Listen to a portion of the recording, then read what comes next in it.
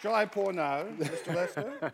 Yes, Now, yes, please do. Now, I love coincidences, and it's a coincidence that Lenny Henry should be in the West End at the moment in August Wilson's Fences at the Duchess Theatre, because it was, 20-something years ago that I saw this young man for the first time as the character's son, opposite Yaphet Kotto's, I remember. Mm-hmm.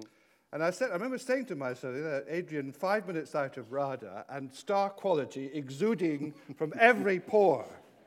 And since over those years, we've seen Adrian here in Sondheim's Sweeney Todd, of course, as a contemporary Henry V, 10 years ago, and now he's back giving a remarkable performance, and I think the best production of Othello I've ever seen. And I've seen a few in my time, and I think they have the wisdom to agree with me. But I should also mention more Sondheim company at the Donmar Warehouse, a film of primary colours, of course, appearing opposite James Earl Jones in Cat on a Hot Tin Roof across the river there. And only last year, Red Velvet, in which Adrian memorably played Ira Aldrich, or Elder Aldrich, the 19th century American actor.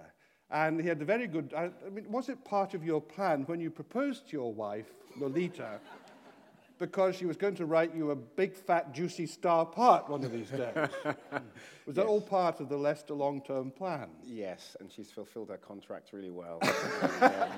Well, I was wondering if one morning around the breakfast table she said, darling, I've written this play about Aldrich. Do you think David Harwood might be interested? At which point I moved into a little flat down the road.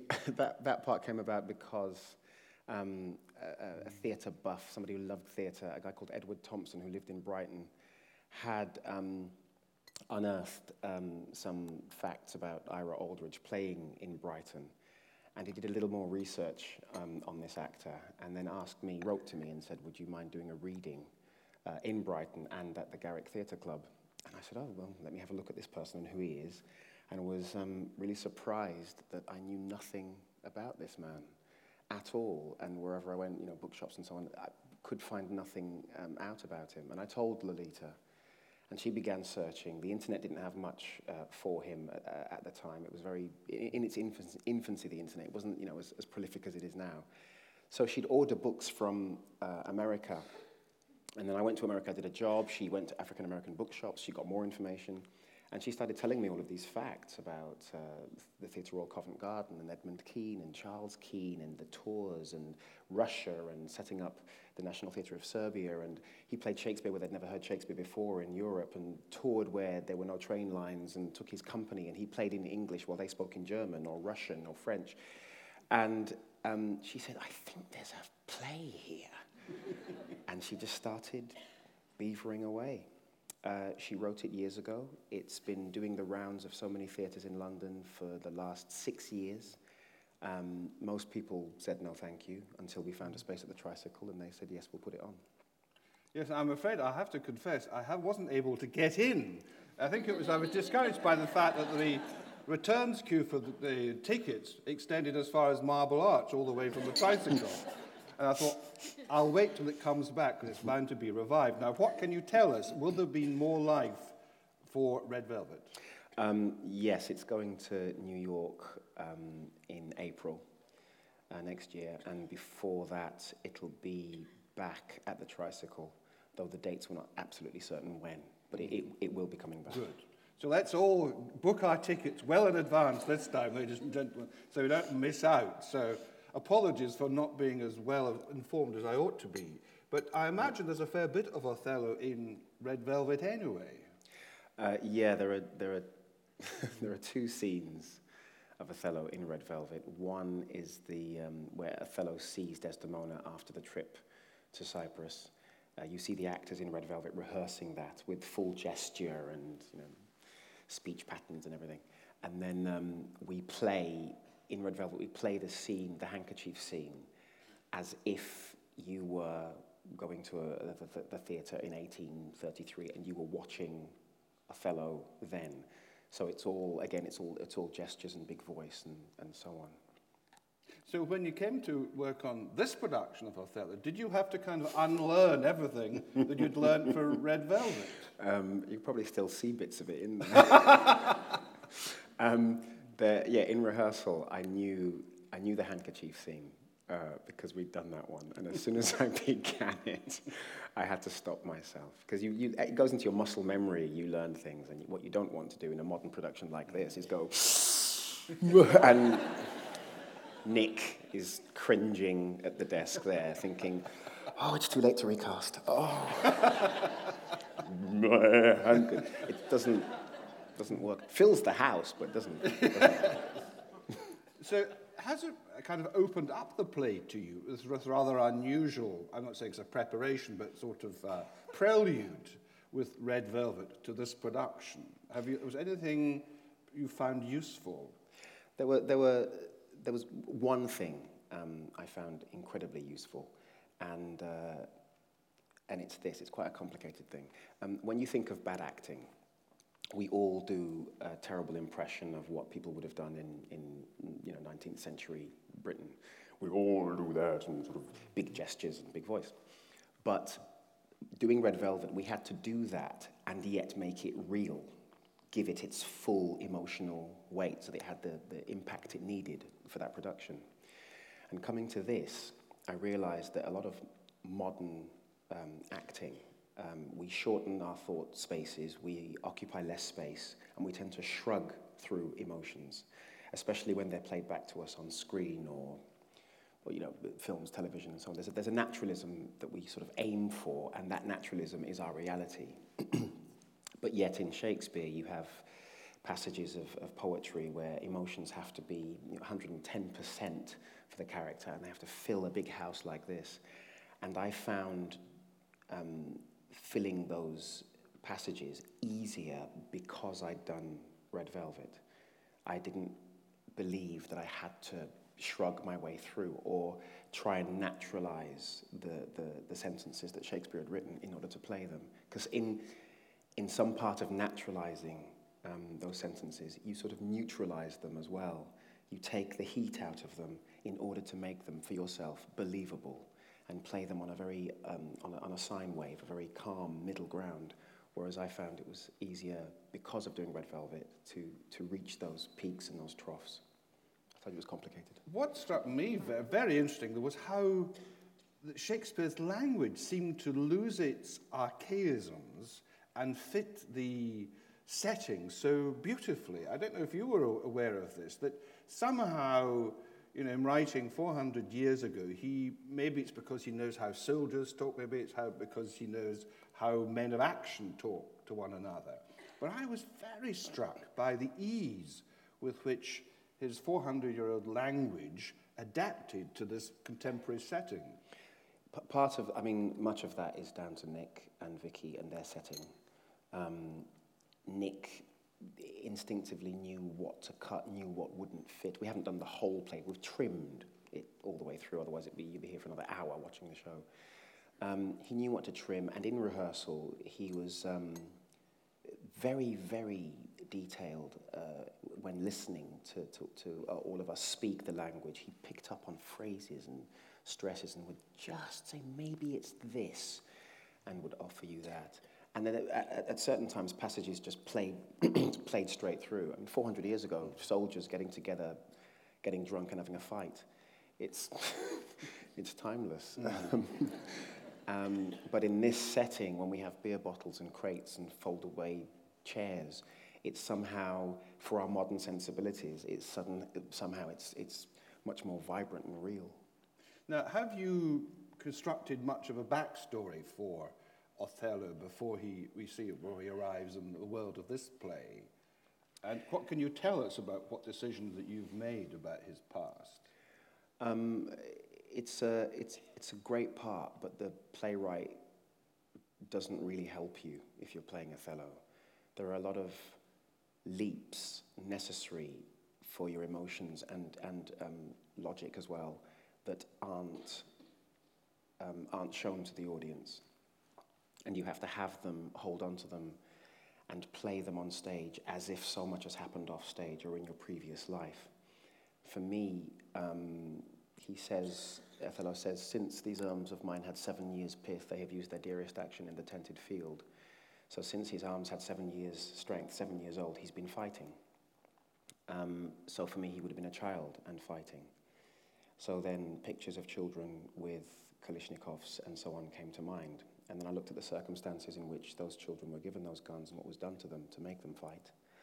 Not that all of those kids, once grown up and rehabilitated and once they'd learned what had happened to them, would they then go on and kill their wives, but it was an interesting place to start. And I think that losing his parents and the violence that he's encountered and seen, he was taking people's lives before he really understood what life was.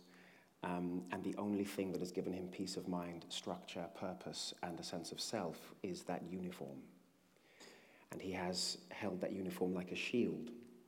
It's taken him through his life, and rank, ordering soldiers, saving lives, rescuing people, and so on and so forth. That's what he's been doing for this army. The only time he risks that, the person who climbs underneath that shield, is Desdemona. And I think for that man, when talking to others at dinner tables and gatherings and wine and cheese evenings and so on with the senators and their friends, he's told his story so many times, and people have gone, gosh, and how many did you kill, and what was it like, and how far did they chase you, and so on and so forth, interested in the objective idea of this heroic man.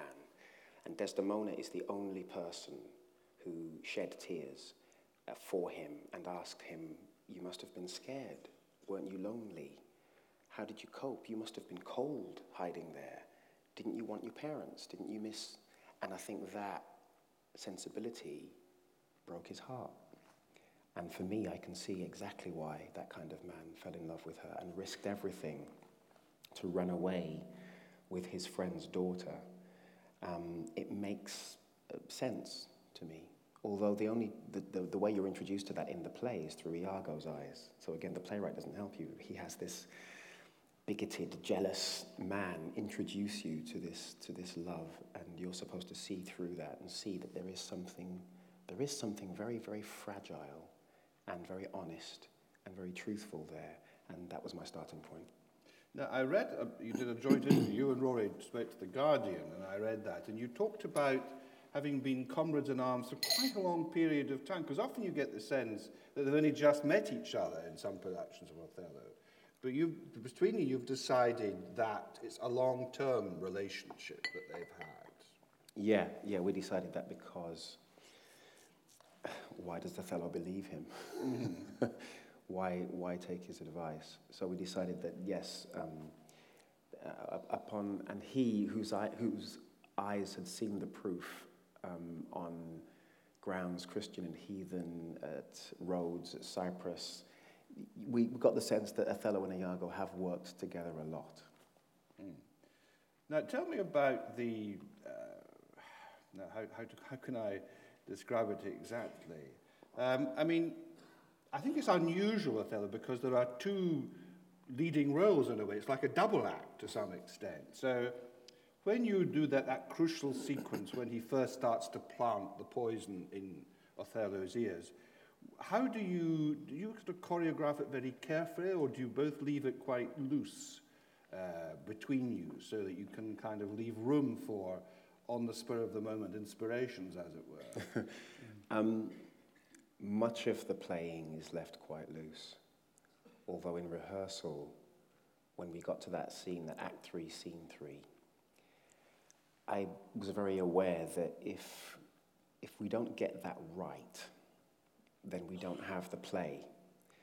And so there are a few moments in that scene where, and I raised my hand in rehearsal and asked for this, I said, I need to know when I look at Iago, when I look away, when I seem to be listening, when I'm not listening, when I'm looking out and letting the words sink in, when I question him with a look, when I don't, so that Rory could play off that when he goes too far, when he decides to rest and let a thought rest with Othello, when a questioning look leads him to go on.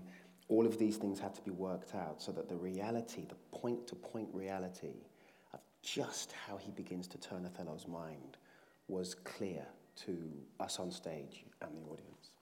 I mean, did you plot his disintegration very carefully, Yeah. Adrian. I mean, that's what struck me. That so often Othello's can look rather, like this proverbial spare prick towards the end of the play.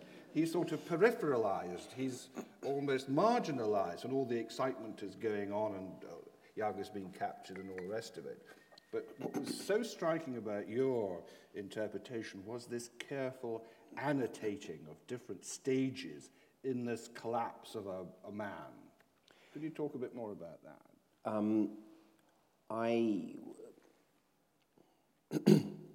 I think a perception of a person's character is something that happens external of them.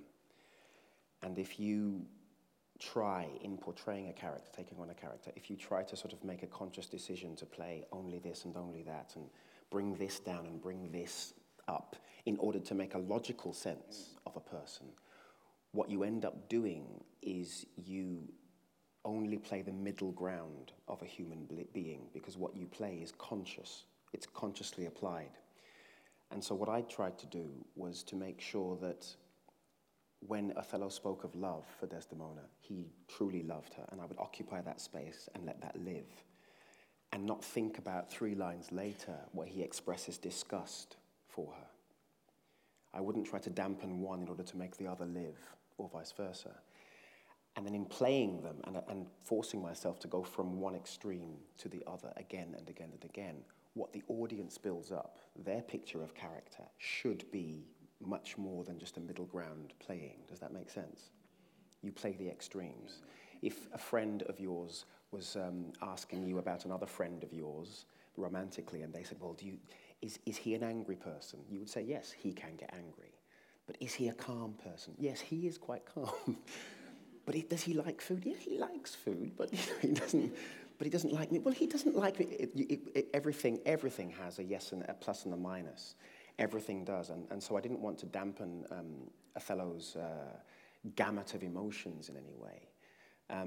Every scene is played to the hilt for what that scene is. At the end of the play, your perception of his character is an amalgam of all of those extremes, and I think they should be extremes.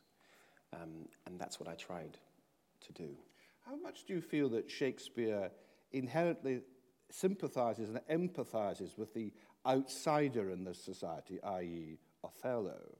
Because there are one or two remarks in the mouths of other characters which would be construed today, certainly, as racist remarks.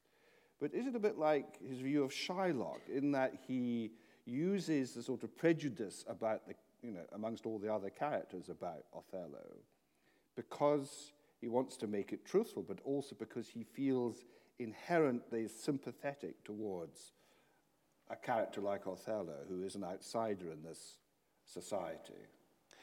In this play, Shakespeare gives Othello the most beautiful poetry concerning love that I've ever heard. He gives him an eloquence and a beauty of soul that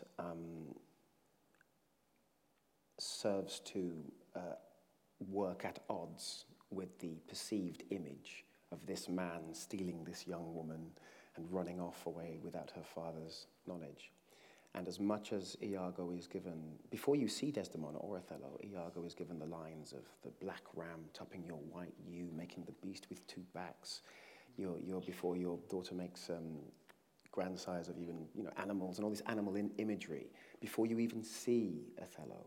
And then when you meet Othello, Shakespeare gives him this beautiful speech, all in iambic pentameter, and pushes and pulls your sensibilities and works on you, creates a dramatic and empathic tension within the audience. And he works on that throughout the play.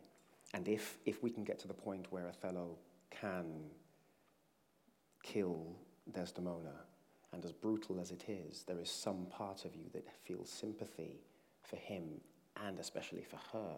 If you can still feel sympathy for him at that point, then I've done my job, because I think that's what he intended. I mean, how aware were Shakespeare's audience? Because there were black people in Elizabethan England. They weren't unknown. But how do you think, did the audience see it in sort of racist terms, do you think? Or did they, well, who knows, but do you get a sense from the play as to what the audience, how it would have been caught up in Othello's tragedy? Would they have forgotten, if you like, their racist feelings because of this Shakespeare's skill and whoever was, and the actor playing Othello? I think there's very little fuss made about Othello's colour in this play, really. None of the generals, none of his superiors make any fuss about the play. Brabantio does, but that's after Othello has done something wrong in Brabantio's eyes. He's taken his daughter, and then the colour vindictive comes out. For Emilia, he's an amazing officer until he does something wrong, and then the vindictive and the racial stuff comes out.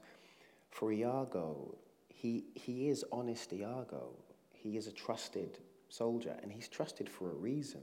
We can't think that Iago spends all his time doing this because over the years they've known each other. Something would have been found out. He is a trusted officer, and what I love so much about what Rory's done is that if you play Iago as a moustache-twirling villain, then everybody who trusts him, everyone who says this is a really straight, fine, upstanding bloke, you can really trust him, looks like an idiot. And Rory hasn't done that. He's done something much more chilling and deeply psychological with the character so that you can understand why people would say honest Iago, because he looks and sounds like he's giving straightforward great advice, and underneath that he's pulling at the audience and dissembling everybody. I think the audience racially would have had the same thing happen to them. I think they were obviously, because Shakespeare uses it for dramatic purposes, they were obviously aware of all of the negative associations of colour and the prejudice that existed, the racism that existed, and he's this, and he's a heathen, and so on. But the quality of a person's thought, what they say and what they do, seem to matter much more to that audience than we think it does. I get the sense this is the most demanding part you've ever played. Have some more cheese. Yes. Has it got the vodka in it? Yeah, it is. It's a bit of a mountain every time I do it. Mm-hmm. And that's a cliche. It really is. But it's difficult. It's difficult. The first 20 minutes are good. That's fun. Oh, it's great. Yeah. I'm just in love. And then I see the dad, and he's got a problem, and I calm that down. And me and my wife, we go off to a hot place. And then it all goes belly up. And it's at that point, from Act 3, Scene 3, when Iago begins to spin the web of lies with Othello. From that point on, every actor's muscle that I have has to be absolutely in focus so that I don't miss anything that's vital and make sure it all comes through and into the audience's eyes for the play. And do you feel after every performance that you've got to the summit when you come on for the curtain, or have you only managed halfway up and the crampons have gone flying into the unknown below you? There have been a couple of performances that I'd like to do again. And it's just me, it's just my thing. You think, I didn't actually manage to hit that right, and so on. And the great thing about Shakespeare is I could do this for a year. Nearly am. But I could do it for a year every night, and still every night be working on trying to make some passage, some aspect of the character, something he says, even clearer. I'd always be polishing and tweaking and refining certain moments just to make the language work better. And then there are some nights I go on and I think, that worked, that's the best I've ever said, that line. And you try and repeat it the next night, and it goes, yeah. Is it? Because I think I'm right in saying that Olivier, remember there's a famous story of him when he was I think it was when he was playing Othello, that it was so brilliant that when he went backstage, every actor in the company, everybody at the Old Vic, stood up and applauded him, but he was terribly depressed, and somebody asked him why, and he said, yes, but I don't know how I was that magnificent earlier on. Is there something about that part that kind of, forces you to think, what this mysterious alchemy called acting, does Othello make it all the more bewildering? It kind of does. I can't claim to having people clap backstage when I exit. In fact, if I say it loud enough, maybe some of them will hear the actors. I thought it was in your contract, Adrian. And tonight, when me and Rory go off, they'll be there going, "Oh, you are wonderful." I don't know. There is something. It is the most depressing of tragedies. There is no hope within it. The fact that Iago doesn't speak at the end, he doesn't seem to get his comeuppance in front of the audience, all of that racial, the negativity and so on that's fired at Othello, it doesn't get its comeuppance. You don't sit there going, well, that'll teach him. You don't. You just get and she's killed in the most brutal fashion without any sort of redeeming moment or a moment to speak for herself properly and answer the argument or nothing. It's brutal and hopeless in that there seems to be no hope. And there's something very chilling about Iago's final few lines, which kind of reinforce the idea of his wickedness, although, of course, jealousy is at the root of it. But there is something arbitrary and random about why he should decide to bring such misery and death and ruin to these people. Just because he can, almost, in a way, which kind of adds to the good cheer backstage at the end of the performance.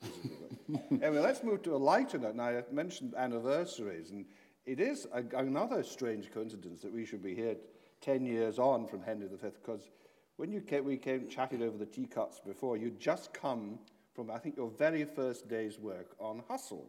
Yes. Now, you didn't know that was going to run for 8 series, I think, of which you were in 7, I believe. Yeah, no idea. So tell us about that. Tell us about that whole Hustle adventure. Was it an adventure? It certainly looked as if you were having fun. It was an adventure, and in fact, the other actors are coming to see the show tonight. So better be good. Better be good. Yeah, I'm gonna turn up the jealous-ometer and really be jealous. I had no idea. I went for this audition, and the script. If anybody's seen it, I don't know, but the first episode, if you've seen it, I had read nothing like it on British television. I thought it was funny, it was fun, it was clever, it was witty, and I thought, this is amazing. And I was so glad to to get the job. We didn't know it was going to run for so long at all. It's always the way when doing that. I left drama school in 1989. I had been working doing theatre and bits of film up until 2003, and then I did this major TV job. And as I was doing it, when the first series came out, people would look at me and say, "You're doing theatre. That's kind of difficult for a TV actor, isn't it?" And I could hear the old school voice of Ira Aldridge in the back of my head going, "Do you know who I am? I've been at the National. I played Henry V, darn you." And people would say that. It's always the way. When I did Hamlet in 2001, and I was coming out of the theatre, and somebody stopped me and said, "Oh, thank you, we enjoyed it." And I said, "Oh, thank you very much." And I signed a programme, and she said, "Do you do much theatre in this country?" And I went, "Where are you from?" She said, "No, I live in London and I go to the theatre all the time. And I just wondered, do you do much theatre in this country?" You're always going to meet that. But Hustle was great. Hustle was great. And I had been quite happily working a lot before doing that. And as soon as I did that, suddenly people wanted more autographs, or people would shout out in the street, "Hey, Mickey!" Which I love. It was, you enter a sort of a level of notoriety that was, I found quite scary. I mean, it was very seductive. It was Friday night escapism, beautifully photographed and lit, Albert, so it was very glossy looking. You were all very beautiful people in sort of the height of fashion. Stop it. And in a way, he was like a sort of Robin Hood. Yes, he was a grifter, obviously, but he almost always ended up, rewarding the deserving person and bringing the villain bang to rights. That's right. Unlike Robin Hood, that they sort of kept half the money. But yes, well, that's all, because they all seem to live together. I could never quite work out, because nobody ever cleaned the toilet or paid the gas bill or went, presumably it was Waitrose. Maybe you had it delivered on Ocado or something like that. all those kind of domestic things are often, did I miss anything, or was it just part of the No, fantasy? you don't want to see that. It's all sleight of hand and clever dialogue, and that kind of reality was missing from the show on purpose. Yes. And the idea was, we do what we do, and if you want to make it something else, then we should make that something else, or people can turn over. But Hustle was definitely for the sleight of hand, the escapism. A lot of people watched the program trying to guess before it came up how they did it. And a lot of people said to me, they'd text me and say, you got me on that one. I thought it was this, but it wasn't. And I kept thinking, it's just a show. Just relax. It's all made up. The relationships had to be true. You know, the characters had to have truth. The situations had to. And that's what I thought it was so successful. And it was the fine line it pursued between, as you say, the glossy fantasy, but also the truth about people coming together, friendship, and all the rest of it.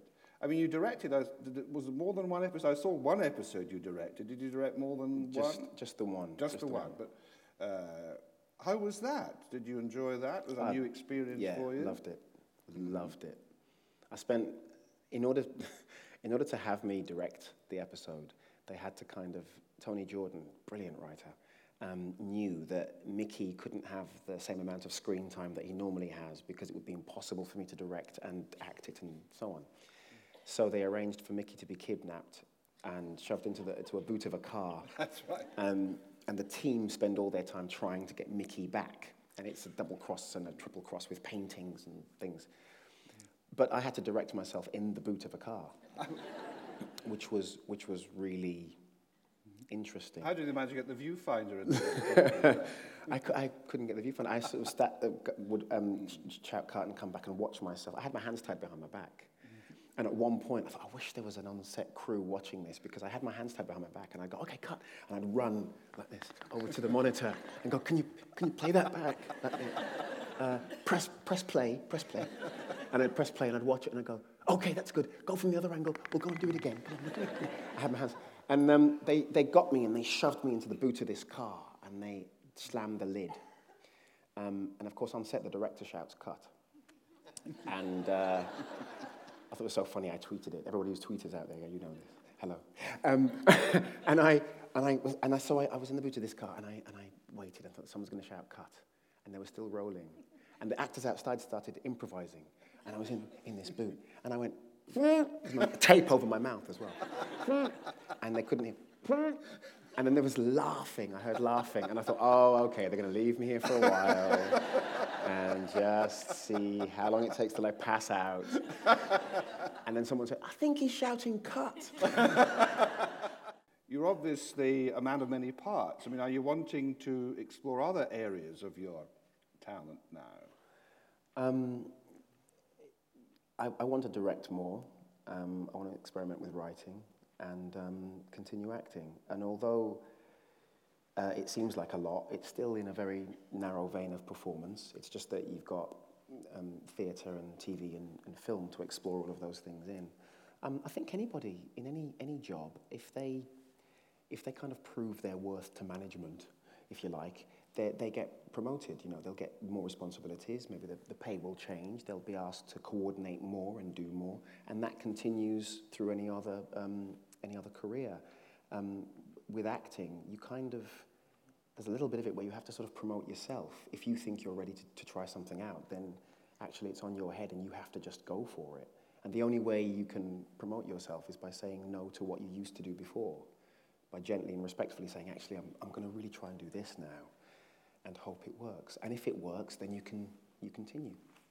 And that's all I've kind of done, really. Well, could I respectfully suggest going back to the musical theatre, which you haven't been in since that wonderful performance as Bobby and company at the Donmar, which for me is a sort of slightly lukewarm Sondheim enthusiast, is praise indeed. So are there any kind of musical theatre parts you've got your eye on? Not at the moment, no.